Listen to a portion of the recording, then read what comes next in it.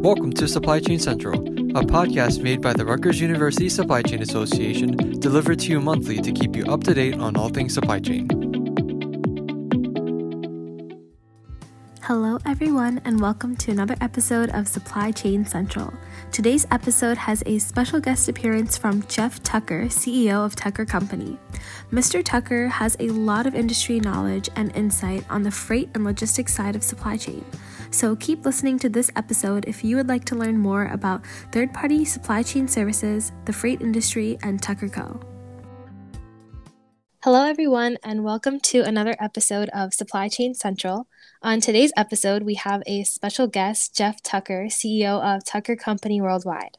So Tucker Company specializes in complicated freight such as temperature-controlled, high-security, and oversized shipments.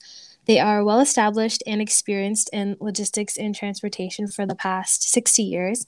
From my understanding, it's a family-run business, and I believe Mr. Tucker is the third-generation CEO, if that's right.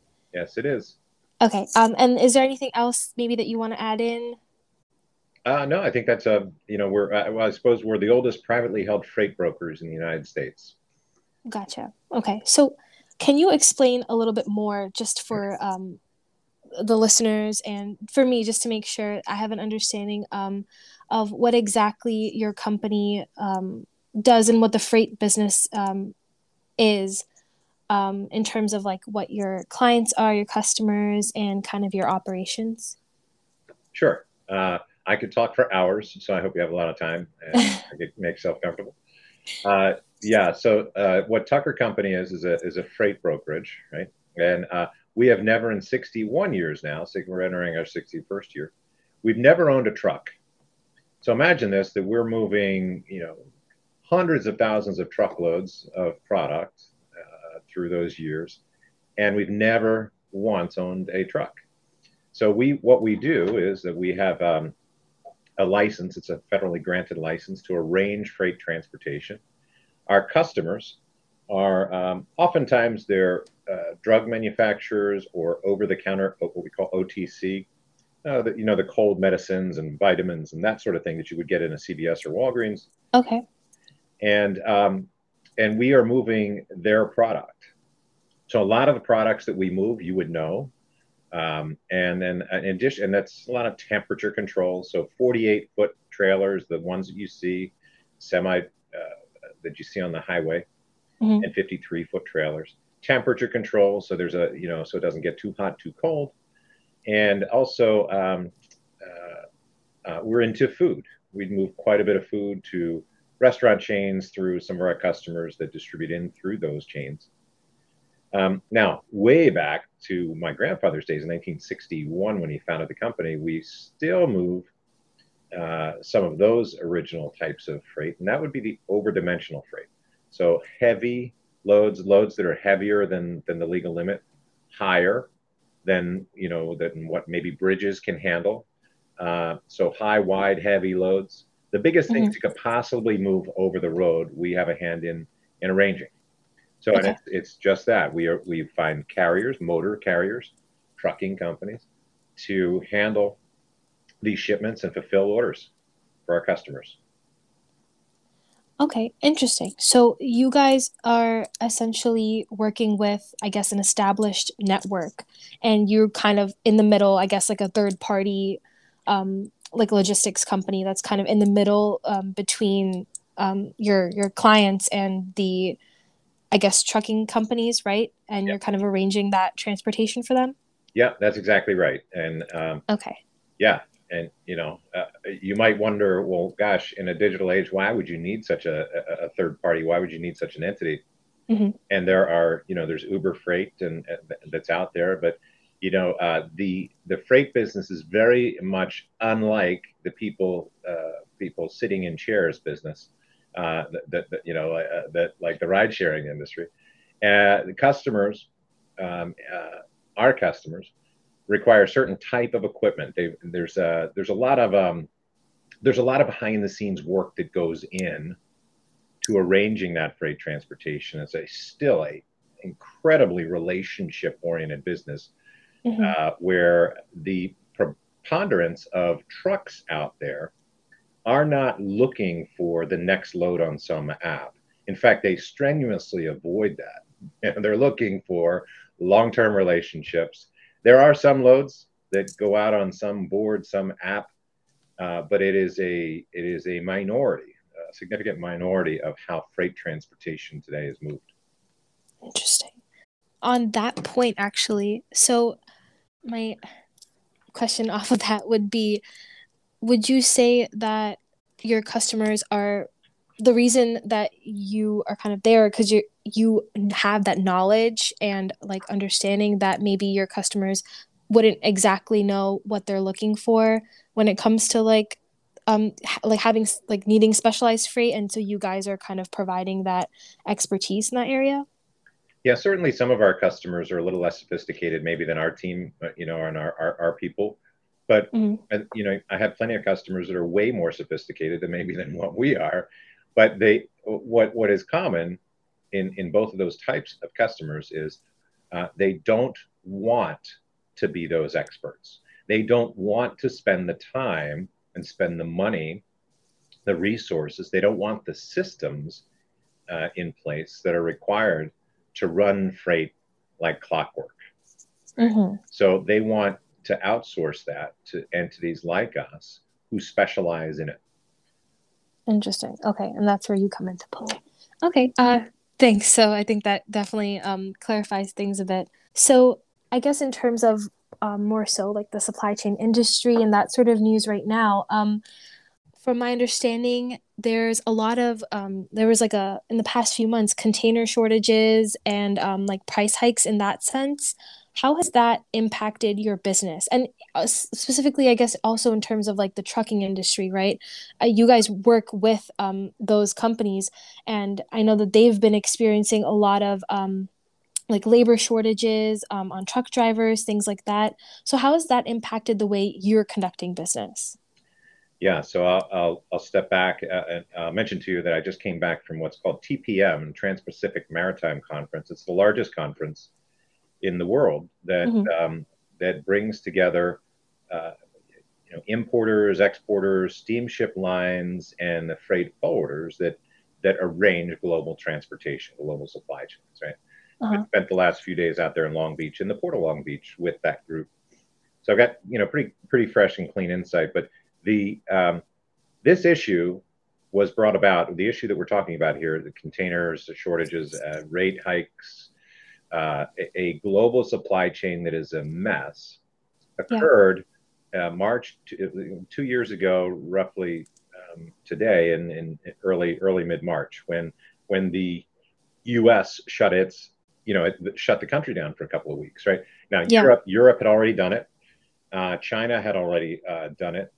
And we were next as the wave COVID was coming across a pond. So when all of a sudden, then just imagine for a second you were in the chicken business, right? Like there's some here in the East Coast, big chicken farms, right? Imagine these folks know when the chicken is about to be culled for processing. And let's just round numbers. 50% goes into restaurant chains and commercial distribution, 50% goes to grocery. All of a sudden, all restaurants, all commercial shut down for 2 weeks. Yeah. All of that, we were still eating the same amount of food, maybe eating a little bit more during COVID, the early days. And all those supply chains just completely had to change gears overnight. Yeah. Trucking companies, they're in the business for long term. So the trucking companies that were going from the chicken farms, let's say, to commercial industry, distribution centers in the range of 10, 20 truckloads a day from A to B. All of a sudden, B wasn't open anymore. Yeah. And A wasn't shipping to B anymore. They were shipping somewhere else. Well, that trucking company then that was going from A to B was dependent on somebody in the region of B loading them back to come to A when they didn't have that anymore. Yeah. So just imagine this ripple effect in every single industry to one degree or another over the next few weeks of March of 2020. Then when all of a sudden the economy began picking up again, the freight industry went gangbusters, like berserk, just went crazy. June, July of 2020, and we have not looked back. Mm-hmm. This is the longest. This is the longest cycle of where demand exceeds supply of transportation in history. Interesting. And so how did you kind of adapt to that? I mean, it must have been like a huge gear shift. What did your company have to kind of do to keep up with that? Yeah, I mean, that's a good question. It was really scary in the beginning. You know, we were wondering, gosh, what happens? No one's ever been through this. We've been through the Yeah. Great Recession. You know, that was interesting to live through, but the country didn't shut down. It just got slower. Yeah. This, like, you know, we didn't know which way was up, which way was down, but we just kind of stayed focused and listened to our customers, stayed very close to the marketplace, and we began as a third party. The beauty in being a third party is um, we are whenever there's a little bit of turmoil in the marketplace, maybe in 2014 there was a polar vortex right out Mm-hmm. west, and that polar vortex was a nasty winter storm that just, you know, paralyzed a lot of the western US. Yeah. That storm took 6 months for the marketplace to normalize. You would just Wow. think, okay, well, the trucks just get rolling in the next couple of days. No, no, no. It took 6 months for market to digest that and get back to normal. And you know, there have been, now in the last 7 years, there have been three capacity crises, what we call, you know, where demand for trucking and shipping services far exceeds supply. Mm-hmm. And that's happened, you know, and prior to that, you know, from 1980, it happened, you know, prior to those last 7 years, it happened once since 1980. So what we're Okay. into, and you know, and I think it's a great time to be a student. It's a great time to be in supply chain. It's been a great time to be in business or economics. Is we're living through the next. We're participants living through it right now. The next industrial revolution, and we're watching it happen. 100%. Yeah. Yeah, definitely. I mean, this is like uncharted territory, you know, for supply chain right now. It's becoming its own sector. I think before supply chain was just very kind of integrated into everything, but it's really becoming something of focus, especially after, like you said, with the pandemic and everything, and how things have just kind of really shifted for a lot of companies. So I guess my one question that you mentioned on COVID, right? I think you guys specialize in shipping COVID-19 vaccines, right? I'm super interested. Can you talk about why your company like chose to take on such a task? Yeah. So well, it's a long story, but you know, one of the things that we do is we stay close to the marketplace, right? Several years ago, 30 years ago, Mm-hmm. what we realized is a lot of our customer base were commodities like metal, Okay. and when you are in the metals business or the plastics business, those are very low price, very low margins, raw materials, and we were losing our shirts serving this type of a customer. And one of our customers, though, was a drug company, a big pharmaceutical company, and they said, you know, you guys ought to go to this trade association because, you know, you meet more people like us. And then 30 years ago we did. And Mm-hmm. what we realized was those type of customers need a very complex type of trucking. They need security because these loads get stolen constantly because there's thieves out there following trucks, of valuable trucks, and they'll Okay. hijack it when the truck stops and they'll take it away and sell it in the black market. So Yeah. so what we realized is, you know what, maybe there's some better markets and we can become a niche player in some high value freight. And that's kind of where we moved. So we have been very active participants in that marketplace. We have customers that make the vaccine. But we also, because we're so prolific and involved in that industry, we not only know the manufacturers of those products, but we know the international freight forwarders, those folks who ship overseas, or we know the airlines or the Oh air wow. cargo companies that ship. Every single entity in transportation needs surface transportation. Yeah. We provide surface transportation. So, you know, if you're going to ship 54 airplanes filled with vaccine, you're going to have to truck those shipments to the airports, right? Yeah. And then the other thing, lastly, I'll put is some of the vaccines, especially the Pfizer vaccine, was, I believe, the coldest, and Moderna as well, was the coldest vaccine. And there are no refrigerated equipment in transportation still to this day that get down that low. Mm-hmm. But there are packaging companies that are specialized in the movement of pharmaceutical. We move freight for those packaging companies. So when you're that intertwined with the packagers, the freight forwarders, the airlines, and the manufacturers, you're going to get freight from each one of those.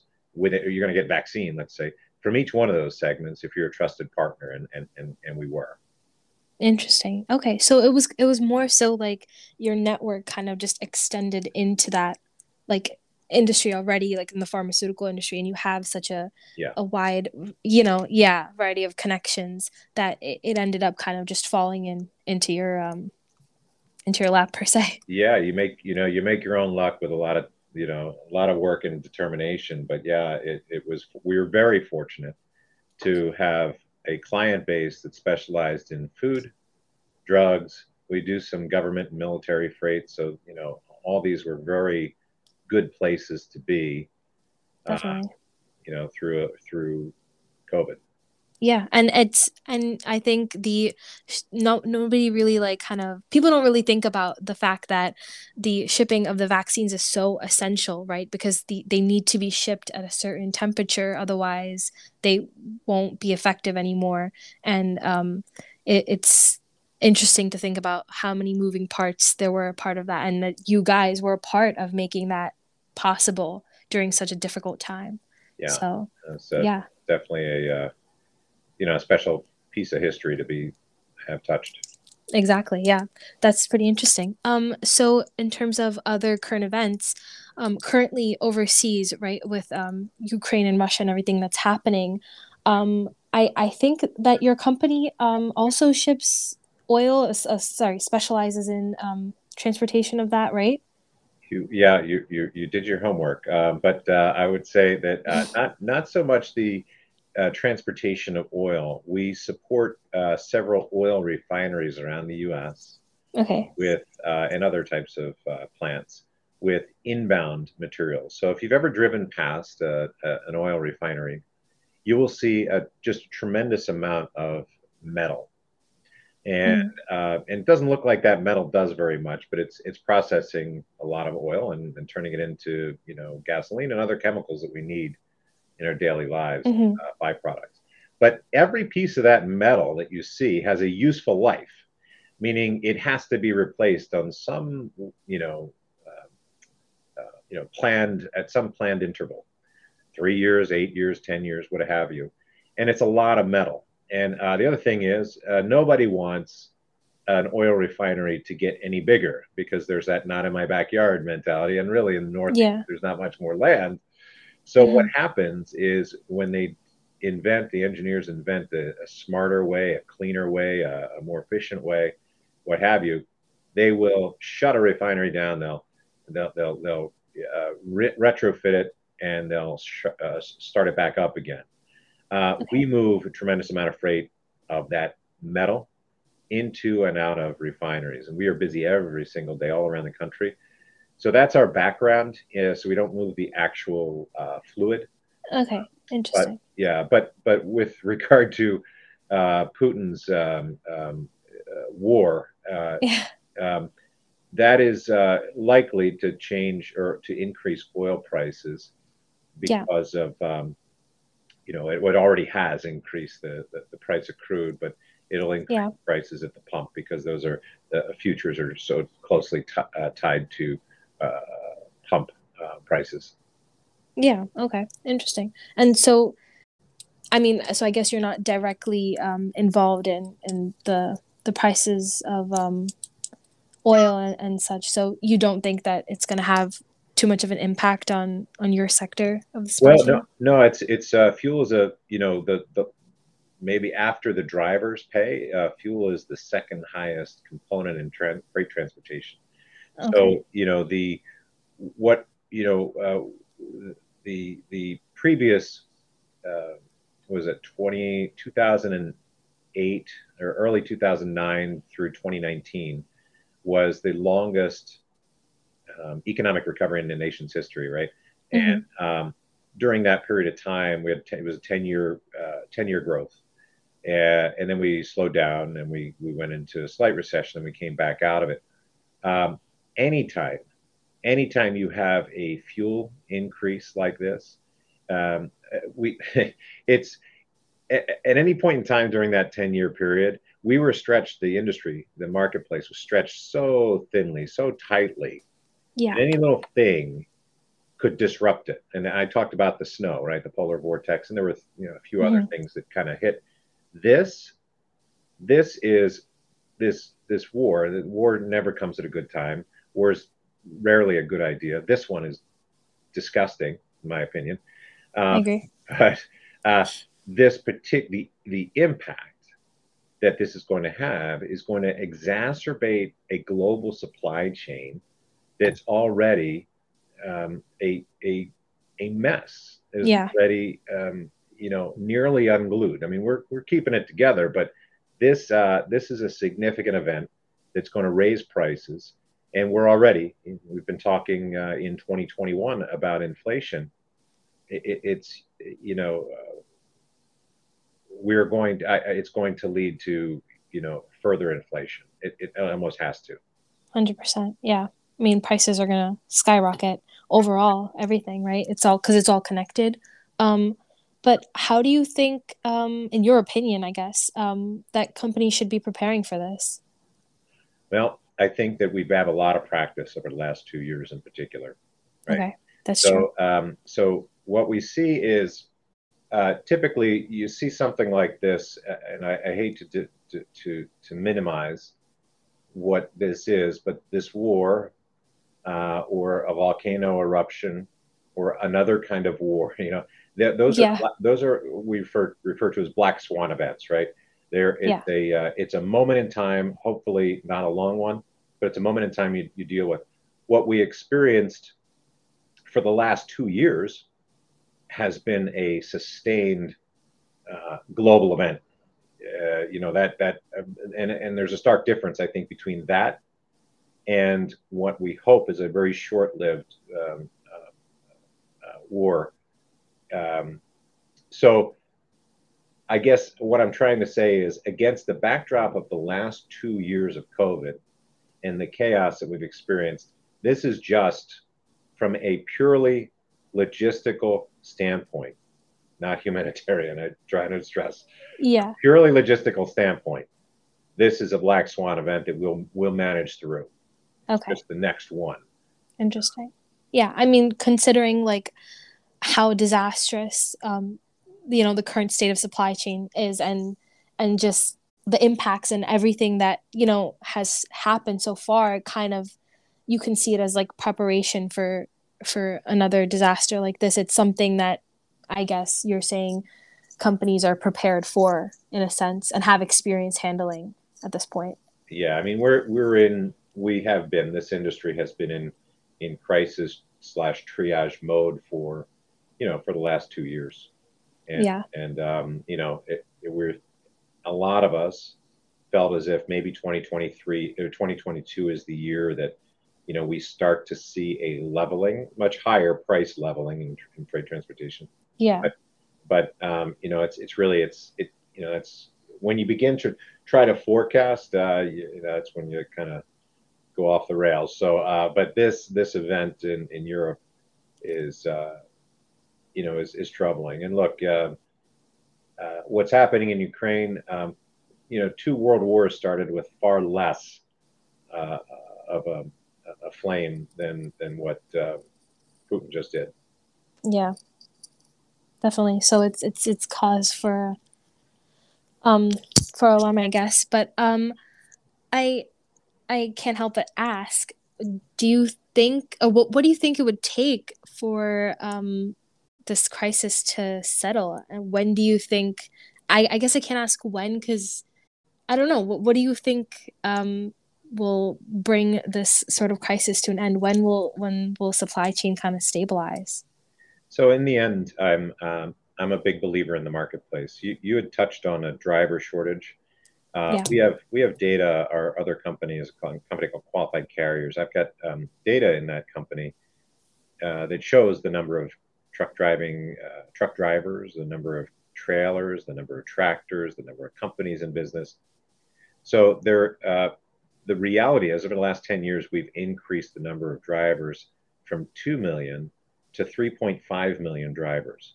So the question about driver shortage is, there's a shortage if you're a big trucking company trying to hire drivers.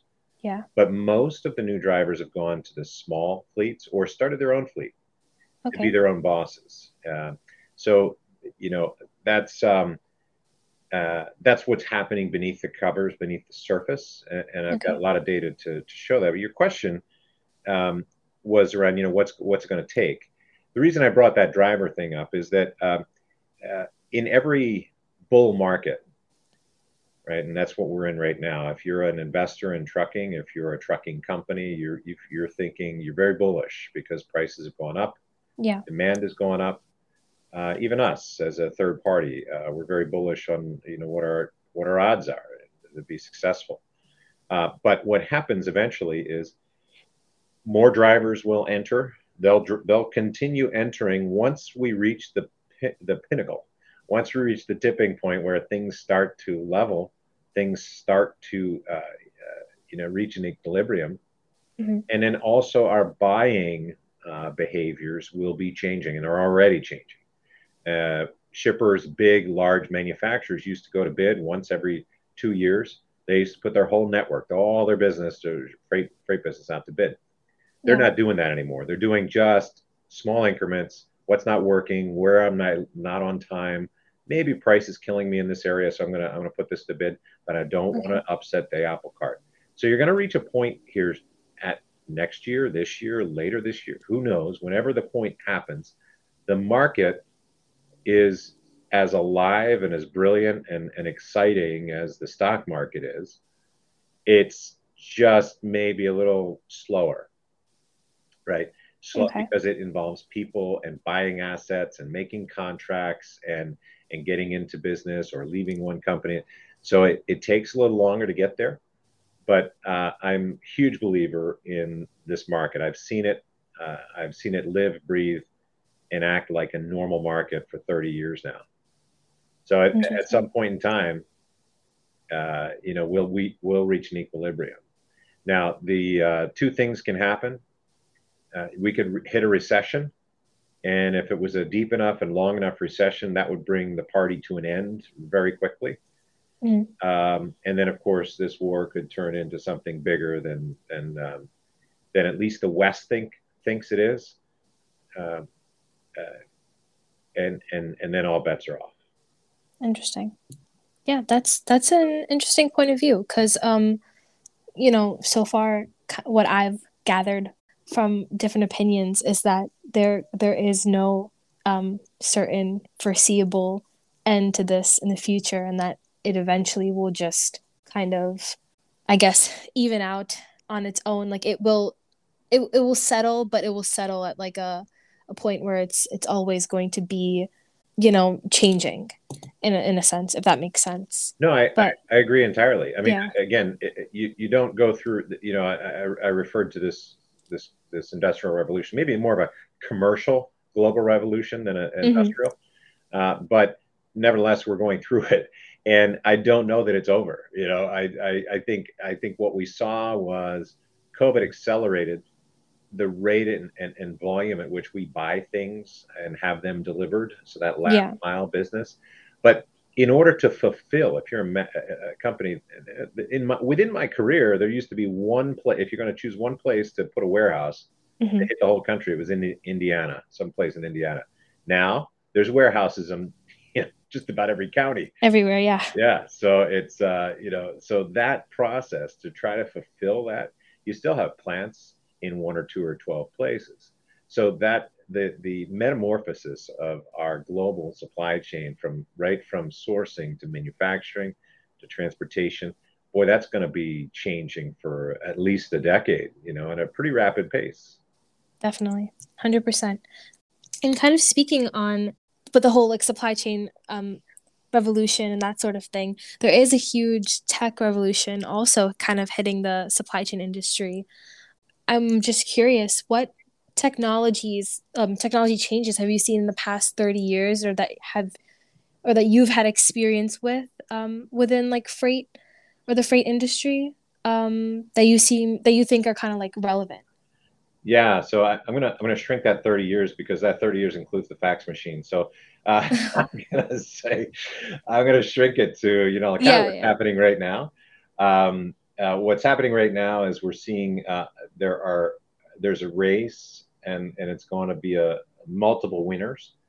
There's a race to get tracking information on every single truckload transportation Okay. truckload. We don't have that yet today. The industry doesn't. There's a Okay. race to get there. So if you're shipping a truckload of product that's $80,000 to $150,000 or millions of dollars, you want to know where that product is every minute of the day. On Definitely. top of that, you just imagine I refer to it as it's almost like a Christmas tree. You add ornaments to that tree, right? And one of the ornaments you might add is, well, temperature control. I want to know Yeah. what the temperature is inside. I want to know what the humidity is inside that trailer. In fact, I want a camera on the inside of those trailer doors, so that if some likely criminal at the truck stop cuts the seal, opens the door to see what's inside, and shuts that door, uh, my pharmaceutical customer doesn't need to destroy that entire load because someone looked at it. However, if Okay. someone tampered with it, yeah, we need to know those things. There's all kinds Yeah. of ornaments you can place on that tree, all kinds of, but you have to have a connection first. So that's a big one. But then you take a step back further. There's trucks, but then there's railroads. There's ocean freight containers. Yeah. The world wants to see, at least the supply chain world wants to see. You want to be able to see, like the blockchain has promised to do. You want to be able to see where every single event occurred with regard to every ingredient in a particular product. And Mm-hmm. that's the promise that's ahead. I think a lot of technology that I've seen, and I see a lot of technology all the time, it is not revolutionary technology in supply chain. It's clipping off some easy wins, and that's okay too. Yeah. And there's a lot of money being invested in clipping off these easy wins. Again, I mentioned the Uber Freight thought that they Yeah. could kind of go in and do what they did with the ride sharing, and then they ended up having to buy brokerages to Yeah. exist, to do what we do, but try to put it on their platform. Yeah. So it's there's the revolution is coming, but it's going to be some time, and there'll be some winners at the end, but it's incredibly complex. 355,000 trucking companies, hundreds of thousands of different companies that ship, and you know that trying to make two companies' systems talk together is thousands and thousands of dollars and lots of effort. You try to put 20, 100, 600, like any medium-sized company would need to do. You're talking about really significant investments in technology that's going to have to take, Herculean Definitely. efforts. Exactly, yeah. And so I guess what I'm hearing is that it's kind of integrating existing technology just into, existing platforms, like adding, that like ability to track the temperature, like adding, cameras and like tracking equipment to like trucks. This is like existing technology that's kind of just new to supply chain. Yeah, it's new. I think it's bringing those things not just for the good of that individual trucking company, but it's bringing those insights, that data to the value of the receiver of those goods, Mm-hmm. to the shipper or the manufacturer or distributor of those goods, to any of those stakeholders in the transaction who need to know these things. So I don't want to diminish the role that technology is playing, there's tremendous amount of savvy, smart investment that will take time to have real significant impact in supply chain, and plenty has already. Yeah. But we're just not seeing the market disruption from technology. What I think we'll see is that market leaders are going to be adopting bits and pieces of this technology and building our own to meet the needs. There may be some disruptors out there, but every disruptor that I've ever seen or heard or read about was less successful in that theory of disruption, and just more successful in, hey, I'm building a business too, and it's just a slightly different platform. Yeah. Interesting. Okay. So I guess just switching gears a little bit to like career-wise, how did your career first take off? I mean, did you start as a CEO, like right out of like your master's, when you finished your master's, or did you kind of gain experience anywhere else before coming into like such a position? Yeah, no, I did gain experience. So, I'm a little different, right, than your normal, because I'm third generation. And Yeah.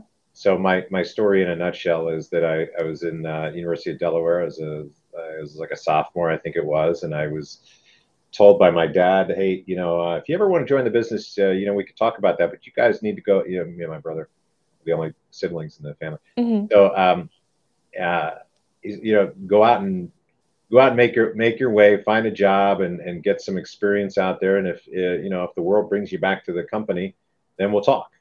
Okay. So I think it was maybe my juniors, and I'm sorry, before I went to college, that was the case. And then there was sophomore, junior year, my dad said, hey, listen, new plan. I'm going to retire in 5 years. If you want to join the business, now's the time. Otherwise, it might not be there. Okay. So I, was faced with, well, should I or shouldn't I? And I really didn't have a passion around joining the company, but everyone around me thought I'd be crazy not to. So I did it. That I worked for my dad, not for just a few years. I worked for him for 11, 12 years. Okay. When he decided to finally retire. He stepped out of the business entirely, but by that time I had done just about all the roles in the company. Okay. Wasn't making very much. I had the family discount. You think a family's going to pay you extra. I got the family discount. I wasn't making that much money when I started.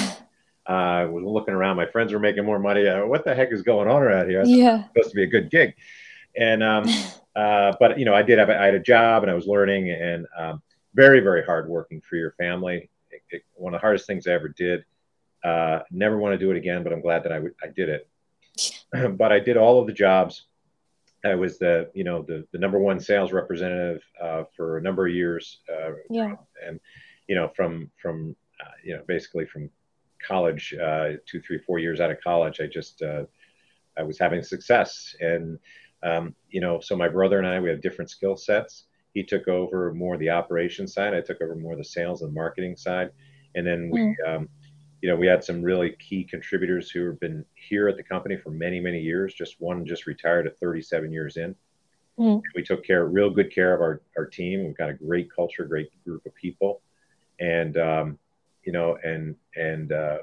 we entered the business as co-owners, as president and CEO. He's president and CEO. We entered the business in, what year was that? End of 2003 is when my dad retired. We had 1 year of outstanding growth because the marketplace was not unlike what it is today, or a lot of inflated prices and high demand. So we had a chance really to mess up and not really pay the consequences. And not that we messed up, but you can make mistakes, and it wasn't punishing. So, very fortunate all along the way to have parents who believed in, we could actually pay off the bill we told them we would. And we did. And we grew the company, significantly since, that time. That's great. And so you're kind of in this with your brother, right? That's what you said? Correct. Okay. That's really cool. And so more of like speaking more of like the CEO role that you're in now, You've obviously had a lot of experience managing people and I guess hiring people, right? So in your opinion, like from a student's standpoint, I'm asking this, what kind of stands out to you in a person when you're looking for someone to take on like an upper management role and kind of move out of like those entry-level positions? Yeah, it's a great question. And my son is a sophomore in college right now, Okay. and not going to join the business, but I talk to him about this all the time. Yeah. You want to see, look, I think the school that you go to, gets you the interview, gets you maybe in the door. But I just told him today, in a different conversation, he was having an interview today. I said, it really, I have never once looked at a professional who just is crushing it and think to myself, what school did that person go to? I've got to know what school they've gone to. It doesn't matter. It doesn't matter.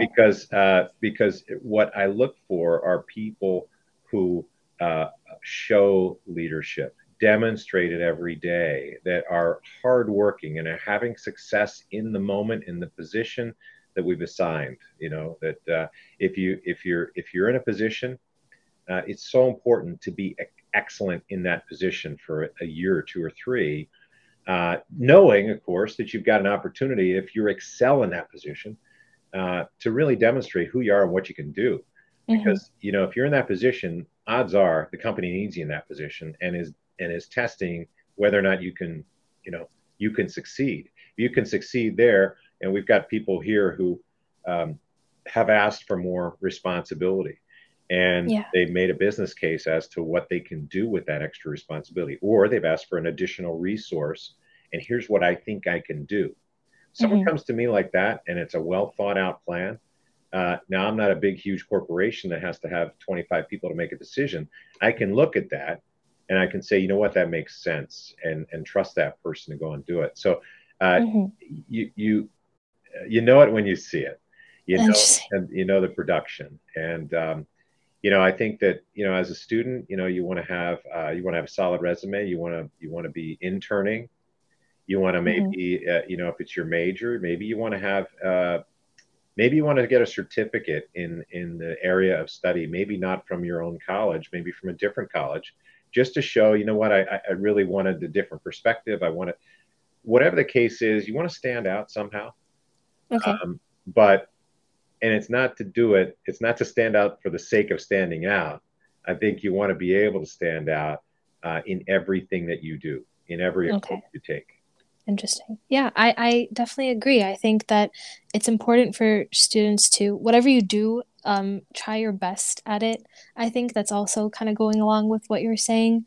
It's not particularly like how many things you do or like the the name behind like what you're doing or what company you're at, but it's the quality of work that you did while you were there, or like the quality of the effort and the time that you put into the college that you were at and how involved you got, rather than just like the name of like the school you went to. So I need to be able to trust that the work's going to get done well. If I can trust exactly you, then I can find more things to do for you. And I got a plenty long list of things, and the more I can trust, the more I can give. It's like in sports, you feed the hot hand, and the last thing a company wants to do ever is to lose that significant contributor, that person that you can trust. If definitely going to get the job done every time.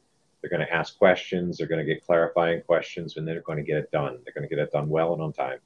Definitely. And those are people that you want to keep in the company. They're people that you trust and that are a valuable asset and resource. They get raises more frequently because you don't want the marketplace to catch up with their older raise or older compensation. You look for other ways to reward them and involve them and make them happy. Exactly. Especially for companies like yours, I feel like people are one of the biggest assets more than anything else. They are. Yeah. I think that's a great point to kind of end this at. So I want to thank you for being a guest on the episode. I really enjoyed our conversation here today. And I think that we're leaving the listeners with a lot to think about in terms of supply chain. Great. Well, I appreciate you guys asking me to participate, and great questions, and thanks for doing your homework ahead of time. Yes, and thank you. Thank you. No problem. So that brings us to the end of this episode. I hope you guys enjoyed learning about the freight business and the various roles Tucker Co. plays in such a vast supply chain network. Stay tuned for more episodes in the near future, and until next time, have a wonderful day. Thanks again for listening to this episode of Supply Chain Central. Be sure to check us out on Instagram at RutgersRuska and follow us on Spotify to know when new episodes are posted. That's a wrap!